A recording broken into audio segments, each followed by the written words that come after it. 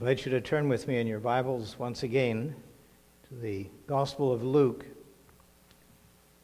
Luke chapter 19. It's a well-known portion of Scripture. But the truth is, you nor I will ever exhaust the wonders of God's so great revelation. Luke chapter 19, beginning to read at verse 1. I think it is good for us to be reminded from time to time that we're not just reading ancient literature or even good religious thought. We are reading the Word of God.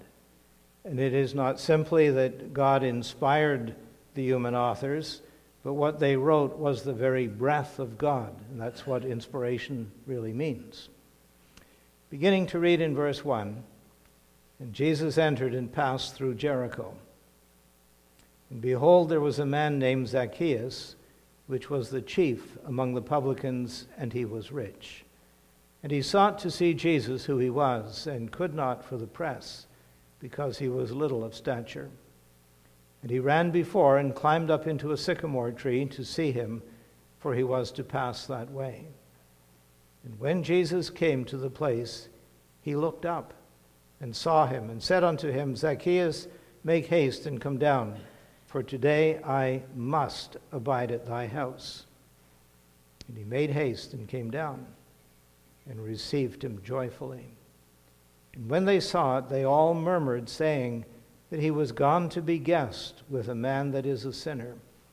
And Zacchaeus stood and said unto the Lord, Behold, Lord, the half of my goods I give to the poor.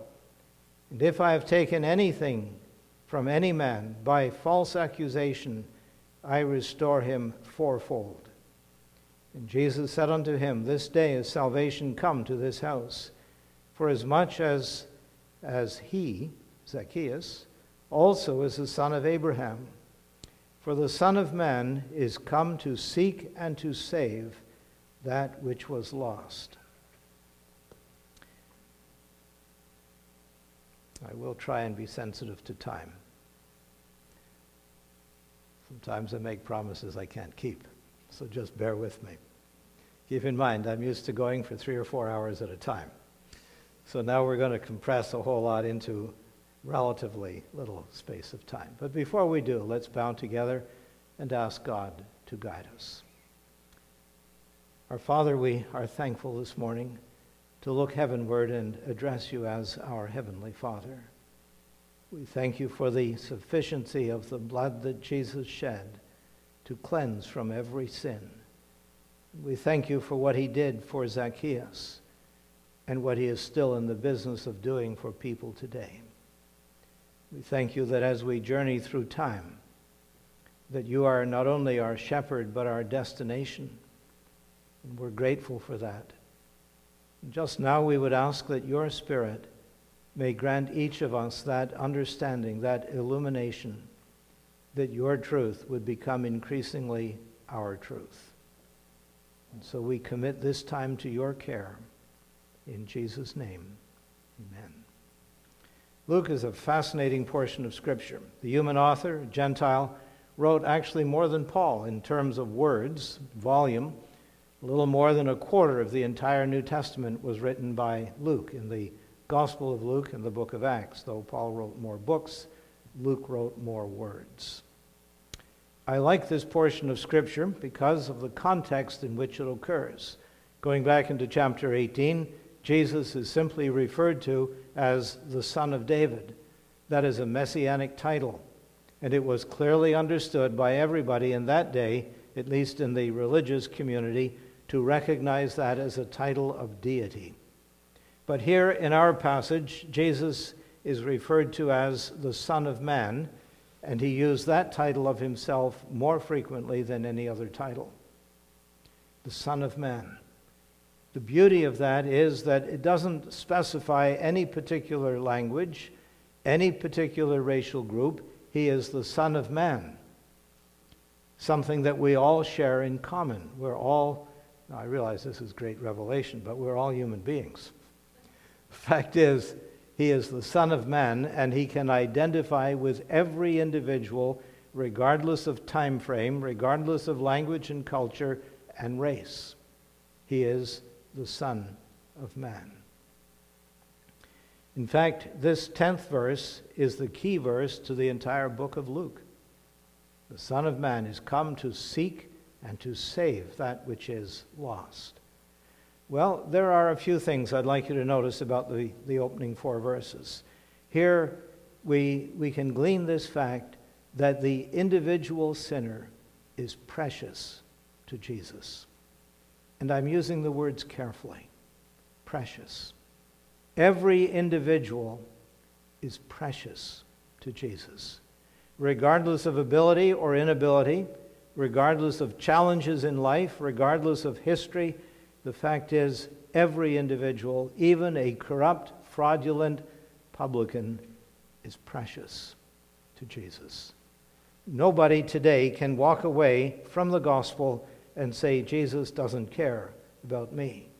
No one can truthfully say, Jesus didn't die for me.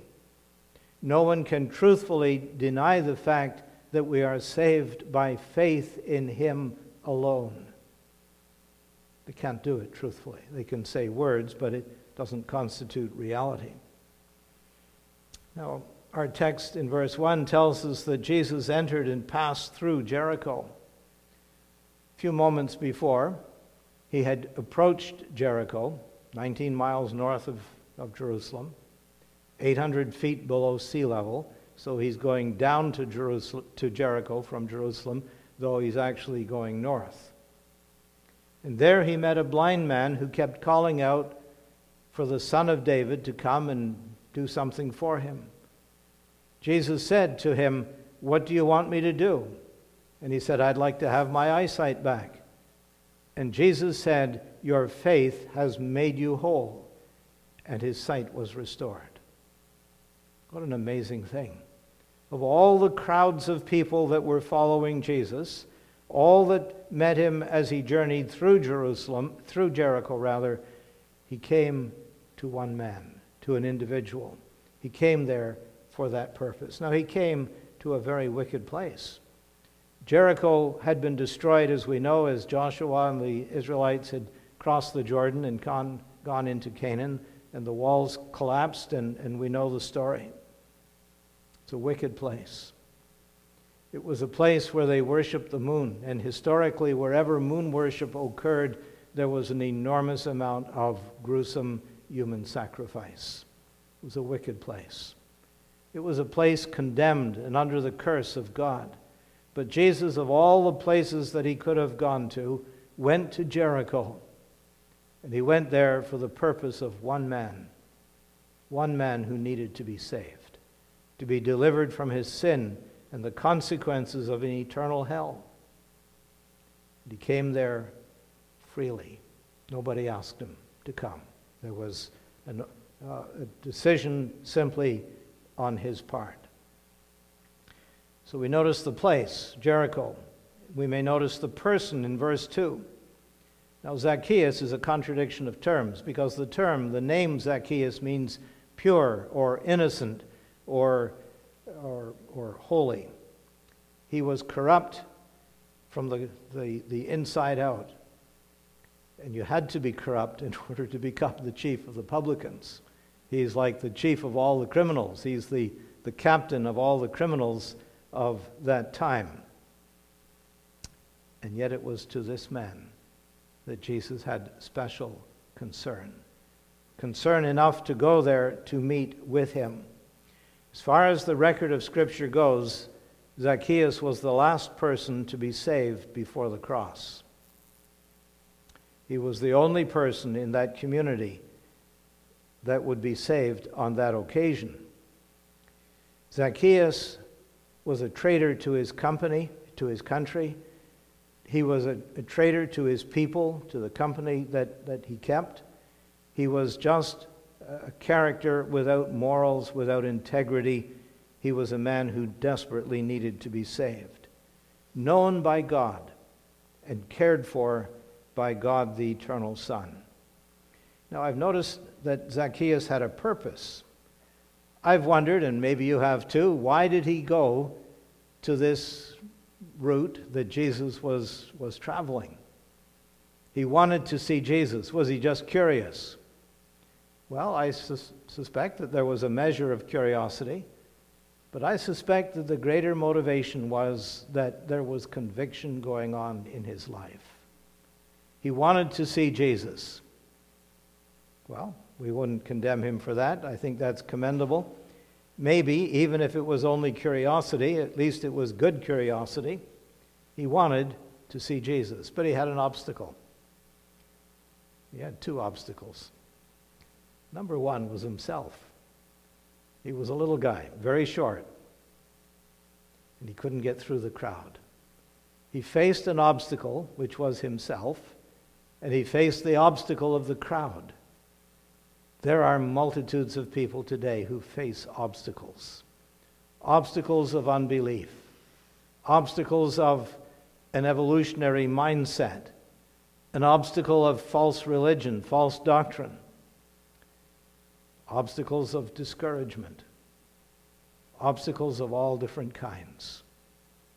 And yet this man was willing to overcome his short stature and the crowd.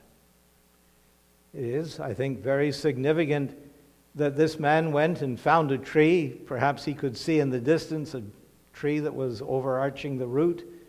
And so he ran ahead. The text tells us he ran ahead and he climbed up on that tree, climbed out onto a branch so he could see Jesus. And we would commend him for that. Took a little effort on his part, a little thought, a little engineering, but he found the tree and he climbed up. I've noticed in verses 5 and 6, not only is the individual precious to Jesus, but in verses 5 and 6, the invitation to salvation was provided by Jesus. You can picture, as I can in our mind's eye, Jesus walking along and crowds all around him. And he came to that branch and he looked up. And he said, "Zacchaeus, come on down." And do it on the double. Do it hastily. How did he know his name? How would he not know his name? He is, in fact, all-knowing. And so he spoke to him personally and he said, "Zacchaeus, you contradiction of terms, get down here quickly." He looked up and he saw Zacchaeus. Well, Zacchaeus saw Jesus. But the most important thing is that Jesus saw him. And there is nobody that he doesn't see. He named this man and he came down. And I would stress the fact that he did so in haste. There is always an urgency to meet Jesus. We don't know that we will have tomorrow. We don't know that time will go on as we know it today. As Jesus spoke to this man and called him by name, perhaps this was the first act of kindness this reprobate had experienced in a very long time. There's something personal about a name. And he used the name. And he said, "Come quickly." You see, Jesus' love for sinners guarantees that his blood can cover their sin. It is as simple as that.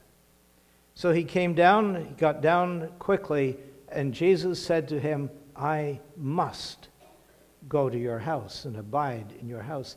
This is the only time in Scripture where Jesus ever invited himself to somebody's house.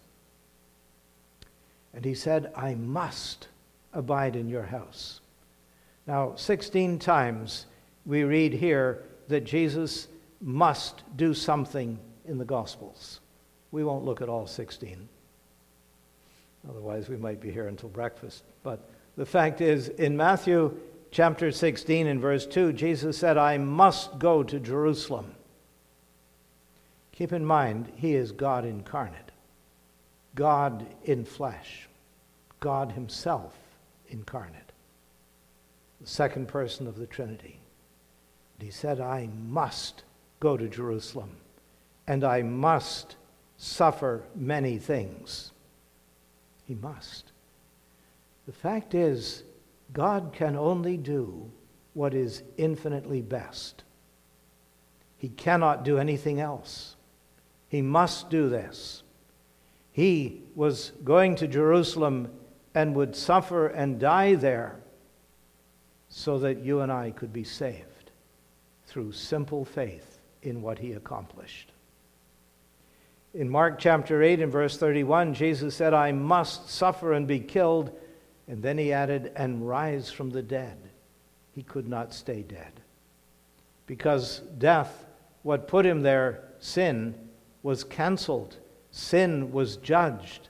And provision was made for forgiveness, for deliverance. In Luke chapter 2 and verse 49, he said, I must be about my Father's business, as he spoke to his parents as a little child, a 12-year-old. In Luke chapter 4, he said, I must preach the kingdom of God. I must. I can't do anything else. Luke chapter 24, he said, I must be crucified and rise again. In John chapter 4, he said, I must go through Samaria because there was a woman at a well who needed to meet him, who needed to be saved. I must go through Samaria. In John 9, he said, I must work the works of him that sent me. Yes, it is true that the Father sent the Son to be the Savior of the world in 1 John 4:14. But at the same time, he could say in Hebrews, Lo, I come to do thy will. There was total harmony between his and the Father's will. In John 10, he said in verse 16, I must bring sheep of another fold. I must. Another fold. Perhaps that's us in downtown Coldstream. I must bring sheep of another fold, of another language, another culture, another time period, another continent that he didn't know even existed, that Zacchaeus didn't even know at that time. And I've noticed that Zacchaeus in verse 6 obeyed, and he came and he received Jesus, and the text tells us with joy, simple joy. Here is a man who is a hardened sinner, and in meeting Jesus there is an instantaneous change in his life. What a tremendous thing that is. An instantaneous change. Jesus said, come on down. Now Zacchaeus could have said, I like it here on the branch. It's a hot day and there's a little breeze and there's all these hot, overheating people all around me. I kind of like it here. I think I'll just stay here. Just forget about what you just said. I'm not coming down. But he didn't. You see, there is power in the word that Jesus spoke to enable obedience. Didn't Jesus say, come unto me all ye that labor and are heavy laden, and I will give you rest? There is power to come inherent in the words that Jesus spoke. And Zacchaeus complied. Now, having met Jesus and seeing Jesus in a new light, there was a dramatic change that took place in his life. So we have the individual who is precious to Jesus. We have an invitation to salvation that was provided by Jesus. In verse 7, we find another little twist in this account. And that is that the ignorant may produce criticisms of Jesus. The Bible tells us here in the first part of verse 7 that the crowd murmured. They were followers of Jesus, at least physically followers, and yet they murmured. They complained. Now the thought behind murmuring, the Greek thought is indignant complaining. And that's contagious. Because the text tells us they all did it. All of this crowd that had been following Jesus became a group of murmurers, complainers with indignation. Murmuring is scripturally forbidden in 1 Corinthians 10 and verse 10. No murmuring is to cross the lips of God's people. They not only murmured, but they also misunderstood. Were they thinking, here's a man who is on the broad road that leads to eternal hell? I don't think they were thinking that. Were they doing a little bit of self-evaluation, saying, well, why are we murmuring? We are in the presence of God incarnate, the very one who will die for us. No. They misunderstood who Jesus was and what he was there to do and what he was about to do in just a few short days from this account of going to the cross on their behalf. And I'm sure they didn't realize that their murmuring would be put indelibly on the page of Scripture, and that people 2,000 years into the future, in a continent that they didn't know would exist, in a language that didn't exist at that time, would be taking note of their murmuring. You see, our sin has lasting effects and can't be avoided apart from God's forgiveness. In verse 8, I see the iniquity of this man, Zacchaeus, that needed to be arrested. He made confession in verse 8, openly, not excusing, not saying, well, yes, I've defrauded a lot of people, I've been unkind, and I've caused heartache and trouble for other people, but it really wasn't my fault. You see, it was my upbringing, my background, my problems. He wasn't saying I took other people's money because I had some great financial burden. No excuses. He acknowledged the fact that he was a sinner and that he needed to be saved. Confession was made. And the genuineness of that confession showed itself in that correction was made. He said, I'll give back the money that I took. In fact, I'll give back much more than what I took. And he did. I've also noticed the intention of Jesus in verses 9 and 10, to seek and to save. Jesus presented this man now who had put his faith in Jesus. He gave him assurance of salvation. Can anyone be dogmatically certain that they are on the straight and narrow road that leads to heaven? Yes, they can. And this man's assurance, Zacchaeus' assurance, was based on the word that Jesus gave. He said, this day is salvation come.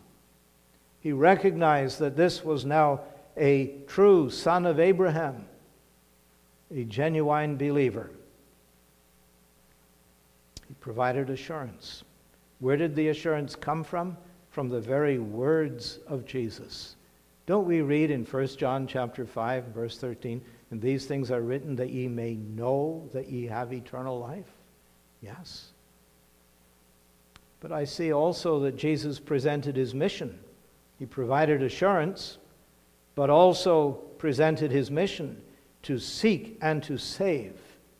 Now that title, the Son of Man, that's a whole subject in itself. That takes us back to Daniel chapter 7 and verse 13. It is a messianic title, a title of God the Messiah. It shows the deity of Christ. And Jesus used that title of himself. He came, God, having partaken of humanity, came to seek and to save that which is lost. We're all lost by virtue of birth. We know from Romans chapter 3 and verse 10, there's none righteous, no, not one. We know that for all have sinned and come short of the glory of God. We know from Isaiah 64 that all of our best deeds are like filthy rags. It's not complimentary. Isaiah chapter 1, verses 5 and 6 underscore the fact. The fact is, he came to seek and to save that which is lost. That's all of us. Nobody's left out. Nobody could ever say truthfully, Jesus didn't die for me. He came to seek and to save. Was he sincere in his seeking? Yes. But in all of this crowd, there was only one man, maybe 1%, maybe only a fraction of 1%, that actually got saved. He said, I've come to seek and to save that which is lost. Now, that word lost, that's another fascinating Greek word. It's made up of two words. But the thought that comes across is that which is ruined, that which is destroyed. Lost captures the thought very well. What Jesus was saying to this man, Zacchaeus, and to you and to me, is underscoring the fact of his own deity. Because God, Jehovah God, going back into Ezekiel chapter 34, says exactly the same thing, that he seeks to save that which is lost. So Jesus gave him assurance of salvation and assurance of who he really is. The title, the Son of Man, is come to seek and to save, his mission, that which is lost, people, humanity. What a privilege we have today to be saved and to declare the message of God's so great salvation freely available to all. Let's bow together in prayer.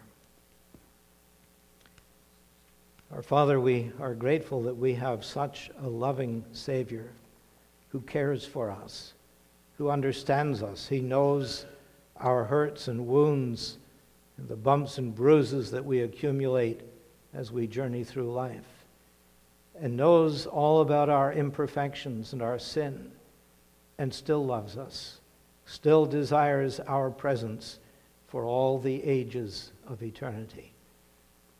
We pray that you will help us to know him better and to reflect his likeness in our attitudes and words.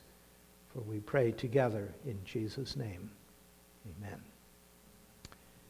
If I have shared something that you don't understand or you would like to talk about, I am free to talk with you right after the meeting this morning. In closing, let's sing together, My Jesus, I Love Thee.